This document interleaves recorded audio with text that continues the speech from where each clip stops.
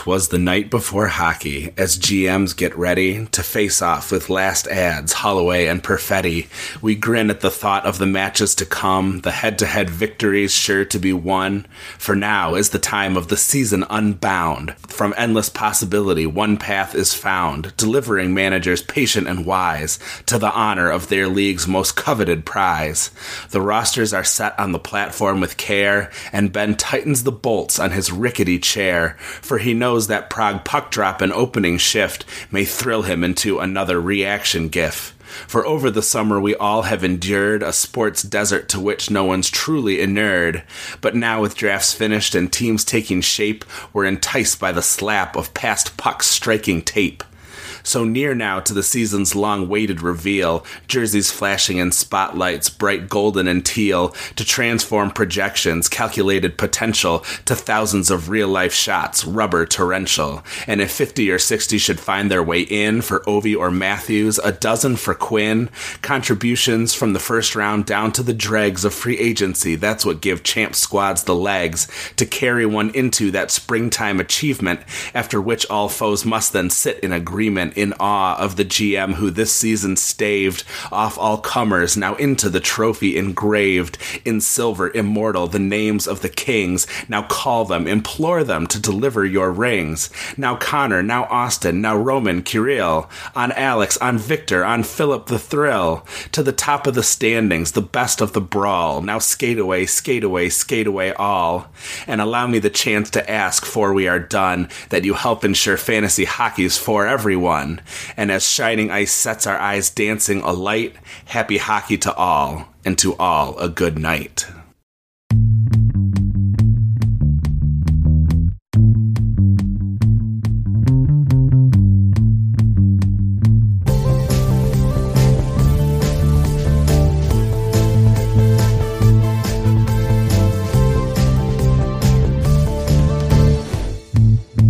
What's up, champs? Welcome to another episode of the Keeping Karlsson Short Shifts Fantasy Hockey Podcast. We are back on twitch.tv/Keeping Karlsson, and we're back in your earballs on Spotify and, I don't know, whatever other places people listen to podcasts. I'm your host tonight, Ben Burnett.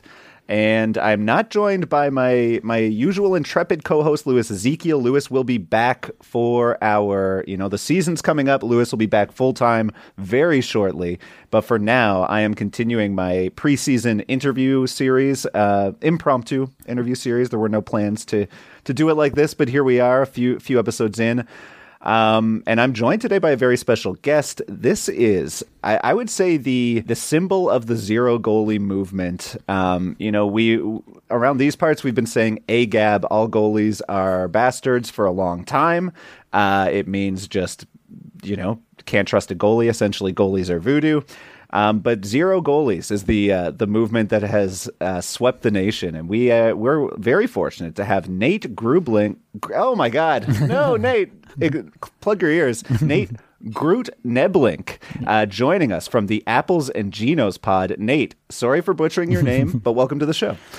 You weren't the first, and you'll hardly be the last, so no worries about that. Yeah, I'm glad to be here. I was glad to get the invite. Happy to talk some goalies and to try to make sense of what we can do early on in the season here. Yes, that's right. So as Nate and I have sort of alluded to at this point, the idea for this show was that I didn't want to go too far into the season before sort of talking about goaltenders that are widely available on Yahoo or who, you could be considering as targets if you either went for the zero goalie strategy, like Nate advocates for, which is essentially, fading goalies very hard in your drafts, not grabbing your Vasilevskis or Shesterkins for sure, but in a lot of cases, even passing up on your Marc-Andre Fleury's or your Sergei Bobrovsky's. But also, I thought that, those folks who are not zero goalie advocates, those people who do invest in goalies, they're also going to find value here because I think they're always going to be looking for the next play, the third goalie who gives them a little bit of depth. And, ideally, if you're somebody who invests highly in goaltenders in the draft, the best case scenario for you is that you develop some excess value there, and you're able to trade some of that goalie value and buff up your skaters and your skaters. So do I kind of have that right, Nate? Do you want to give people a sort of a rundown of the 0G strategy? Sure. Yeah. So I've been perfecting this over the last year or so, but basically the elevator pitch is that you want to spend less on goalies than the other people in your draft, simply because goalies are kind of the most replaceable players in fantasy hockey. Last year we had Ville Husso, we had Anton Forsberg play at elite levels down the stretch, and then the prior season we had Jack Campbell, we had Mike Smith. There's always these guys every single year. Just some of the advantages, real briefly, leaves you open to and searching for league winners at goalie. Someone in your league is going to get those guys. There's going to be a couple of those guys, and somebody's going to get them. So you want to make sure that you're kind of in a position to be looking for and acquiring these potential league winners. And it kind of keeps you from take lock on highly drafted goalies as well. If you draft a guy in the 4th round and he just absolutely tanks, you're kind of going to hold on to him for far longer than you should, and he's going to tank your roster. And we see through data that I've looked at, basically all the skaters that get taken in those first rounds are very, very safe investments.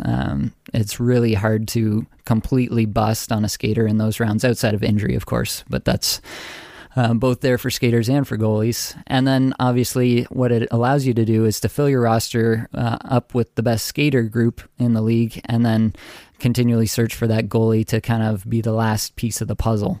The disadvantage is that you definitely do have to stay vigilant on the waiver wire, and to kind of be willing to churn your roster a little bit at the bottom end with these goalies. I think it's a misnomer. I think a lot of people think that I'm spending like 3 or 4 ads a week on goalies alone, but I'm not really doing that. I'm usually just 1, maybe 2 in a week. But I am looking for guys who have potential to actually break out and be a difference maker, guys who are going to get volume. And if they happen to hit in a big way, that's when you really see the biggest rewards, and you see them become those league winning type waiver wire ads.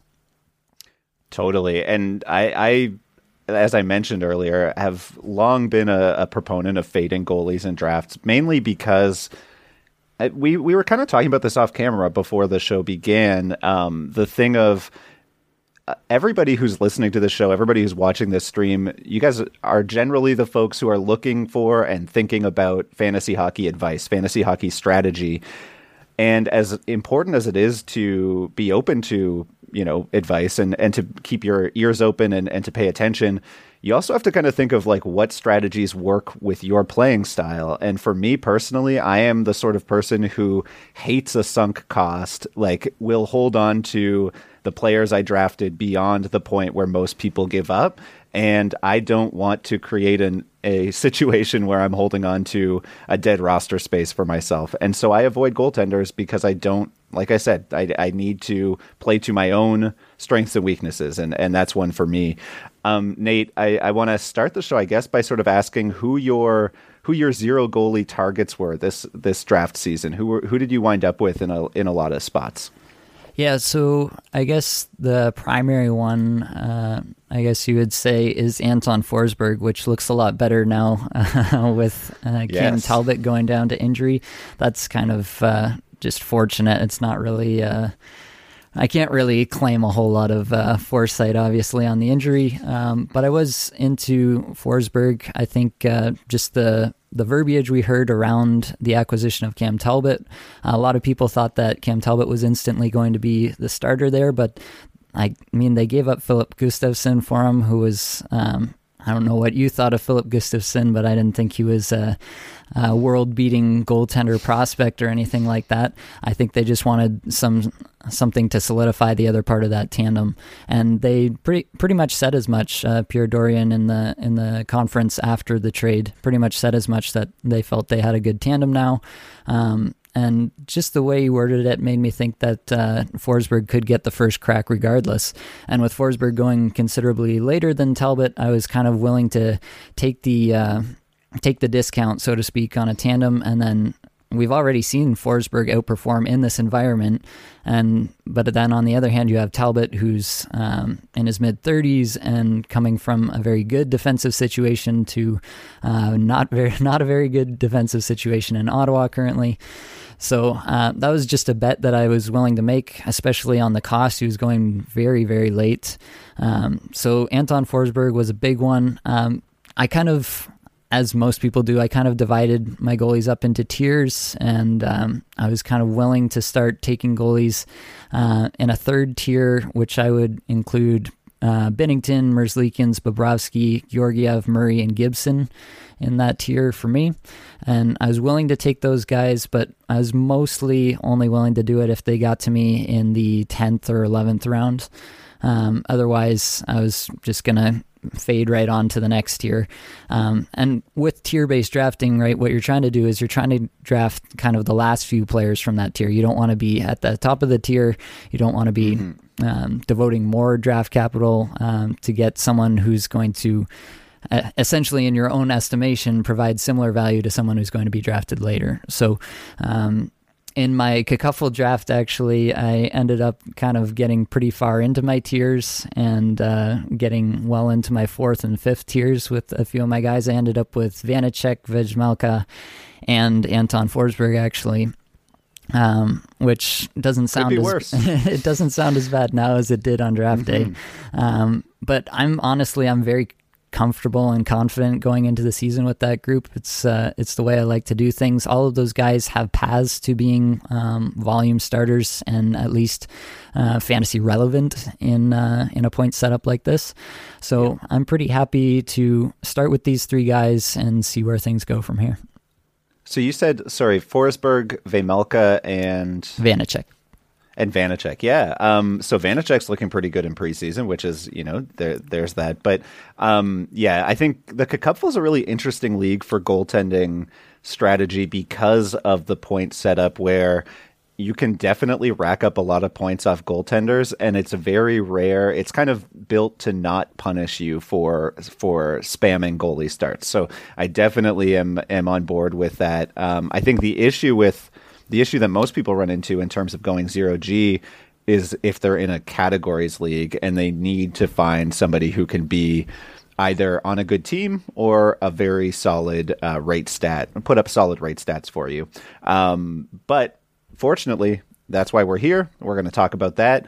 You brought up Forsberg already, and I think that was somewhere where I wanted to start tonight, mainly because, this is the Short Shifts program. We are very soon going to be back on our usual grind of bringing the up-to-date news for all of our listeners. But yeah, I guess the first headline of this preseason is that Cam Talbot's out for 5 to 7 weeks, and it looks like Anton Forsberg is going to get the first crack at the net. I saw one, I think it was Bruce Garriock tweeting today that there are no back-to-backs in this stretch. So Anton Forsberg legitimately could be, starting the first 15, 20 games for this Senator squad. It sounds like you're pretty much all in already, Nate. Am I right on that? Yeah, like I said, Forsberg was someone that I was interested in just kind of because of the disparity in draft capital that it took to acquire him. And we saw the upside already, so why not take that shot again? And it's kind of an interesting situation. I don't know of very many situations where a goalie would perform that well in a previous season and then just get completely faded by the entire community on the basis of a 35-year-old, very average, in my estimation, goaltender coming over from another team, and they really didn't give up much to get him. So that was always someone that I was going to be interested in, and that's kind of where I like to play with 0G targets, is to find these guys who are in these situations where the upside is just so much greater than the draft cost.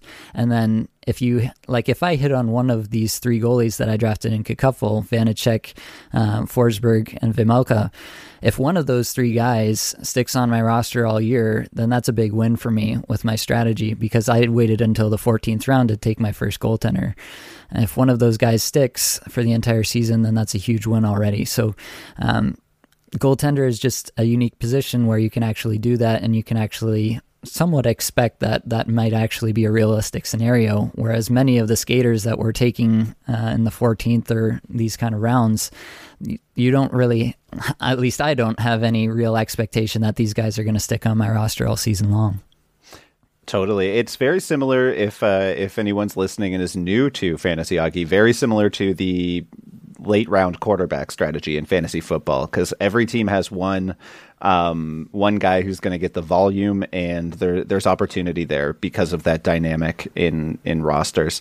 I agree with you though too about Forsberg. Not a guy I was targeting in drafts, because I just wound up sort of taking care. I really didn't want to have more than 2 goalies on any of my teams this year coming out of the draft, and I wound up just finding fairly solid value where I was drafting in all of my leagues. But I do think, I don't know, I have bad vibes on Cam Talbot this year, to quote last week's guest Dave Betton. I mean, put up decent numbers in Minnesota, but that's Minnesota. There's definitely a scenario where, I know everyone's super hype about this Sens team, but there's definitely a scenario where this Sens team is, if they are good, it's like while winning games 6-4. And Forsberg to me is, has been much more impressive statistically the last few years. Yep. Yeah, I think that's definitely a possibility. And it's the reason why I was worried about Talbot specifically. With Forsberg, you've kind of already seen him outperform that, at least for a stretch. Mm-hmm. Now, that could just be totally a luck thing, and it could be something that we never see again out of Forsberg for the rest of his time or the rest of his career. So that's definitely a possibility, and not one I'm discounting by any means. But just given the cost to acquire, it's definitely a shot I thought was worth taking. Well, we're going to find out anyway, if that's we're definitely going to find out. Yeah. I did have there are a few names that I found really interesting from the 0G strategy this year, and I'm was kind of curious to hear where you landed on 2 in particular. I'm putting you on the spot here. We did not prepare for these names, but I just was curious about Jake Allen and Ville Husso. Ville Husso to me was a terrifying option this year.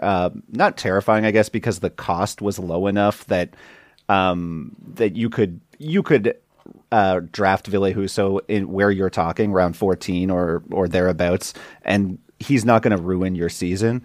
But going to a team, again, much like the Senators, that is not famously good at this point, and also joining a tandem with somebody who the team gave up assets to bring in previously. So that doesn't mean to say I'm trying to downgrade Husso or suggest that they didn't also give up assets to bring in Husso, because they clearly did.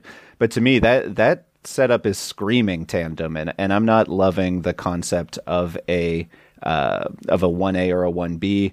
Jake Allen to me represents a really interesting volume starter option, because he's going basically for free everywhere, and that Habs team probably will be bad, but they weren't, Jake Allen wasn't awful the entire season last year. So those are the 2 that I kind of wanted to ask you about. Yeah. So starting with Husso, in my kickoff draft, he went in the 14th as well, in front of my Vanacek pick. So I didn't have the chance to draft him. I do have him in the same tier there with Vanacek, so he would have been in consideration. But I do have some of the same concerns as you do. I think Nedeljkovic actually is a talented goalie. I don't think he was quite ready to take over a full net for a bad team like he had to with Detroit last year. And so I think there's at least a chance that Nedeljkovic is just straight up the better goalie for Detroit this year. And like you said, the cost to acquire in the 14th round, definitely worthwhile to take that stab. That's why he's going there, I would assume. But I kind of almost prefer the shot on Nedeljkovic even later if you're in a very deep league. So yeah, I don't have any Husso anywhere. It seems like he's going just a little bit ahead of where I would draft him, or I just happen to have one other player in that tier that I prefer slightly. So I don't hate taking the shot. We obviously saw a great stretch there with the Blues last year, and won me a championship. So thank you, Ville Husso, for that. But yeah, I've kind of been off of Husso in the early going here, at least as well. Jake Allen is an interesting one. Definitely, we've seen stretches where he's performed admirably. I do think you kind of have a similar situation there where the defense is going to be very questionable for Montreal. And Allen has also not shown the ability to stay healthy when given a large workload. So that's another concern that I do have with Allen. And also they're in that division with all these top scoring teams with Tampa and Toronto and Florida and now Ottawa, which does concern me a little bit. So again, with Allen, I've just been a little bit off of him, enough to the point where it seems like I'm getting other guys. But definitely he's a perfectly fine volume option in those later rounds. Well, Nate, we did ask you to prepare a few players who you are targeting as we get into the fantasy hockey season. Before we talk about those folks, we're going to take a very quick break. You're listening to Short Shifts.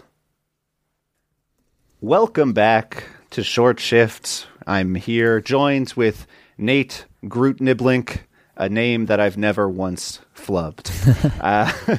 Nate, as I teased before we went to break, you're going to give us a couple of your picks, guys who you're looking at as targets. If you went 0G, or even if you're just looking for a little bit of goalie depth here in the early weeks of the fantasy season, what's the first name that you wanted to talk about?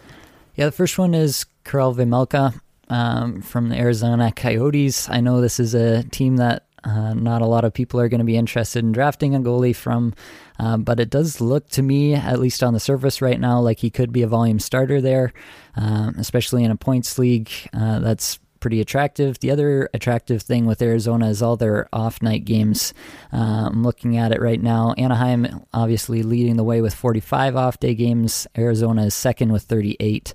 So if you're doing a 0G setup and you, like me, took 3 goalies to try to see who might emerge on the early going of the season, then Vejmelka's a pretty good option just to take advantage of those off nights. He's not going to hurt you by starting, I guess, on the same nights as your other starters, most likely.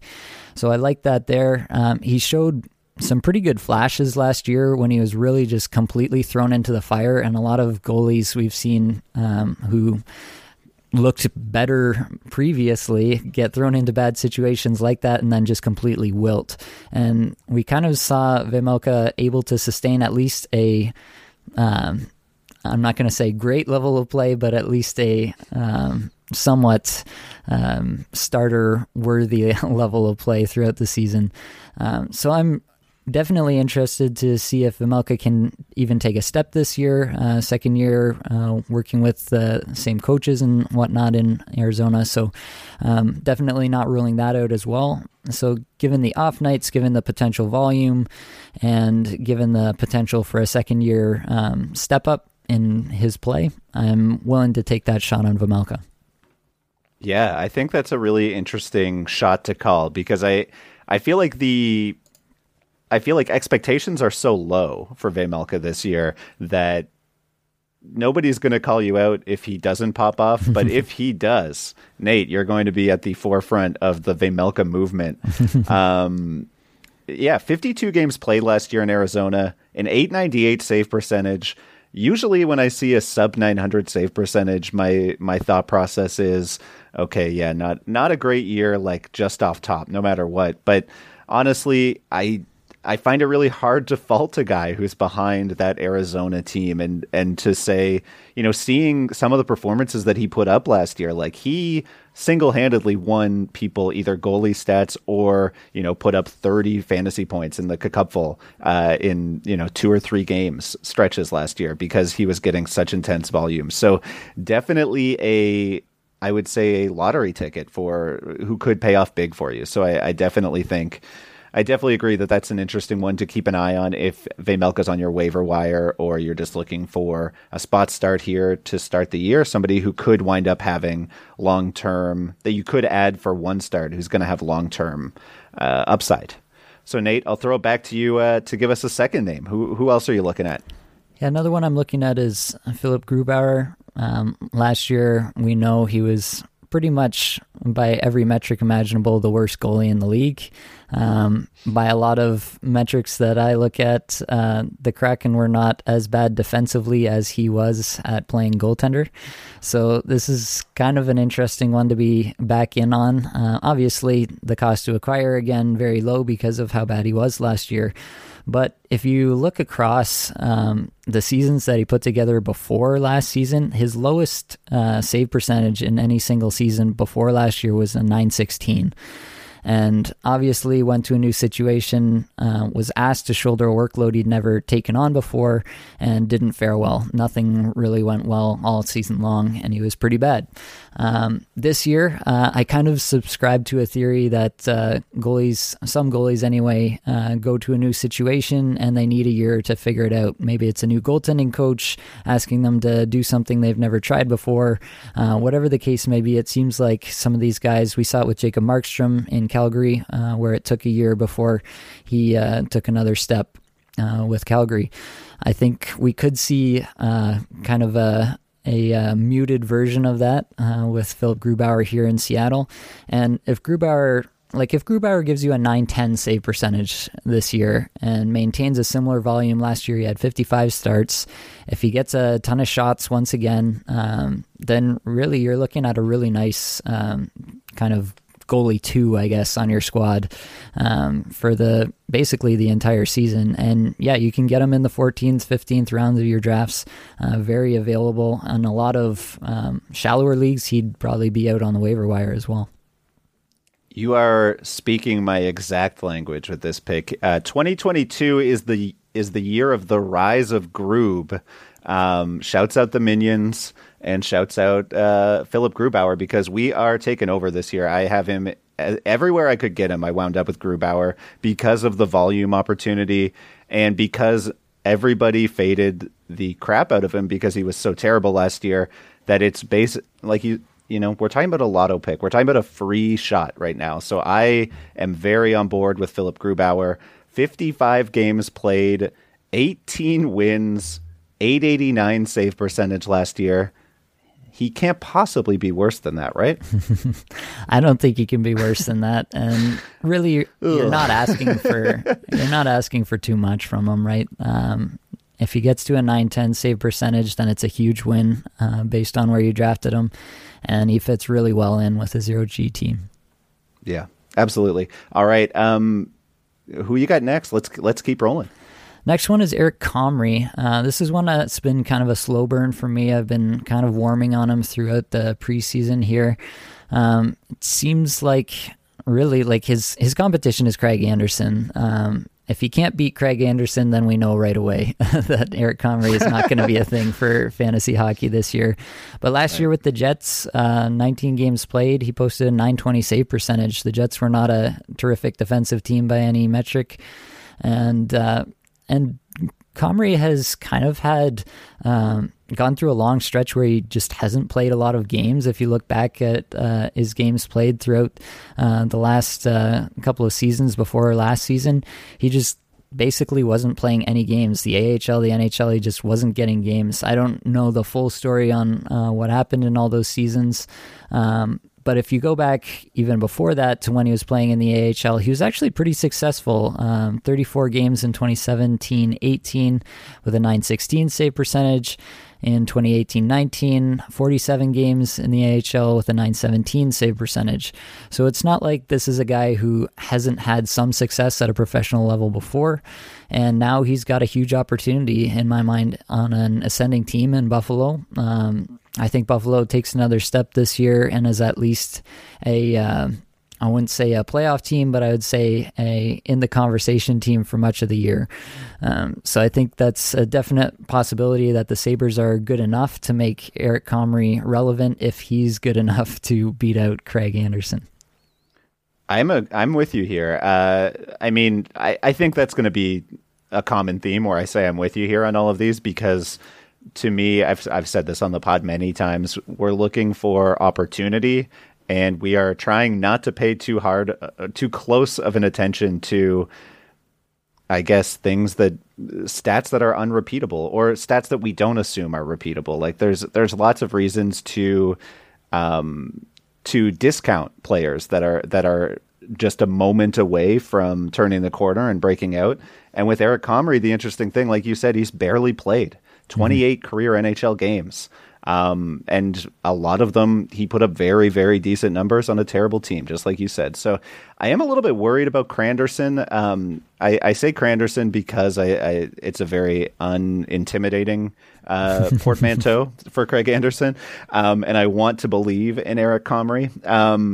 But Cranderson started really strong last year. I just have a feeling that like this might be one that pans out over a little bit longer of a time period. If Anderson, I think, is a guy who is, because of his age, I think he's more likely to have a worse second half than a first half, or to suffer an injury that knocks him out by mid-November or so. So I could see like a bit of a split to start, but I definitely think that that's a good target to have in the back of your mind, because if he goes down, Comrie all of a sudden has this opportunity to take over, and we have no idea if he could be as good as we maybe thought he was when he started his career, when he was a prospect. Nate, I think we have one more team we want to talk about. Am I right about this? Yes. Yeah, I want to talk about the Kings tandem, because I think it's a really interesting one. So last year, obviously, I think we all know the story. We all thought it was Cal Peterson's time to kind of take over the net from Jonathan Quick, and Jonathan Quick said, not so fast. This is still my net, and he kind of took it back. And Peterson really struggled, .895 save percentage across 37 games, while Quick was comparatively decent, I guess, .910 save percentage in 46 games. So Peterson was someone I targeted in a lot of places last year, and I had him on a lot of teams, but I very quickly just kind of flipped him for Quick when it became apparent that Quick was going to get the majority of the starts. And it's an interesting team, because this is what I tend to do with these goaltenders in these situations where it's a little nebulous between the two goalies. You're not quite sure which one might take the reins at any given moment. I basically just watch and see if anybody's getting 2 starts in a row. If anybody gets 2 starts in a row, that's the guy that they're having the most confidence with at the moment. And if those 2 starts are decent starts, you can bet that they're going to get another crack at 2 starts once again. So that's something that I really watch for when trying to analyze these situations where it seems like there's 2 guys and you're waiting to see if one might actually take the reins and might provide even more value and get some actual volume that might make them relevant for fantasy. So yeah, in the case last year of the Kings, I had Peterson when Quick kind of hit that mark where he was taking 2 games and he was looking pretty good. Then I flipped over to Quick, and I rode Quick for most of, I would say, the middle of my season, and then turned him into Husso a little later on and rode Husso to the finals.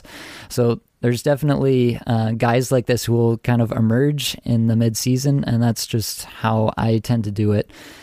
For this year, I think it's once again going to be a similar story. So I think this kind of approach will really apply to the Kings once again this year. I would assume with how he played last year that Quick will get the first game and the majority of starts to open the season. But I'm definitely open to the possibility that last year was just a bit of an aberration for Peterson, maybe put a lot of pressure on himself. We know that goaltending is a very mental position as much as it is physical. And yeah, Peterson had been very good in the seasons before that, had shown some pretty solid save percentage numbers. So I'm definitely leaving the door open in my mind that Peterson might not be cooked just because of one bad season. Yeah, I want to believe in Cal here, but I definitely also got burned not refusing to believe in the resurgence of Johnny Quick, and the man's proved me wrong. So do you have a guess on where you think things wind up? I know, obviously, I use the word guess intentionally because it does feel, to me at least, like it could go either way over the course of a full season. Yeah. In terms of starts over the full length of the season, just because I do think that Quick gets 55 to 60% of the starts to start the season, I think that he'll end up with the most starts on the season. you could call it, like 50 to 32 or somewhere between 45 to 50 starts for Quick, and then the rest going to Peterson. That would be my best guess at this point, but like I said, definitely not shutting out Peterson entirely. I think he's got a chance at least to reclaim that net if Quick does falter at some point. Excellent. Nate, thank you so much for joining us tonight for Short Shifts. It was a pleasure to have you on the show. Why don't you tell our listeners where they can find your work? Absolutely, yeah. Best place to catch up with me is probably over on Twitter at Apples Genos. I've been writing for Yahoo this year. That's new this year. Putting out some articles over there, so you can see some of my work there. Otherwise, follow me on Twitter. We can get you into the Apples and Genos Discord server if you want to be notified of whenever articles or podcasts or anything come out. Excellent. And you should definitely be following Nate. He put out a ton of great content this offseason. Lots of great podcasts coming out all the time. You know what? We have a growing fantasy hockey community on Twitter. Nate is an important voice on there. And give him a follow. So once again, Nate, thanks so much for joining us. And thank you to those who are listening. Be sure to give us a follow as well at Short Shifts KK on Twitter. Follow Brian and Elon at Keeping Carlson and Cousin Dave of the Stream Scheme at NHL Stream Scheme. Shouts out to our producer, John Reed, on the ones and twos for these live streams. Catch us on twitch.tv/Keeping Carlson again soon. And make sure you also follow the Game Day Line suite of accounts at Game Day Lines, at Game Day Goalies, and at Game Day News. Our intro and outro music was created by Pat Roach. Until we see you next time, play smart and keep your shifts short.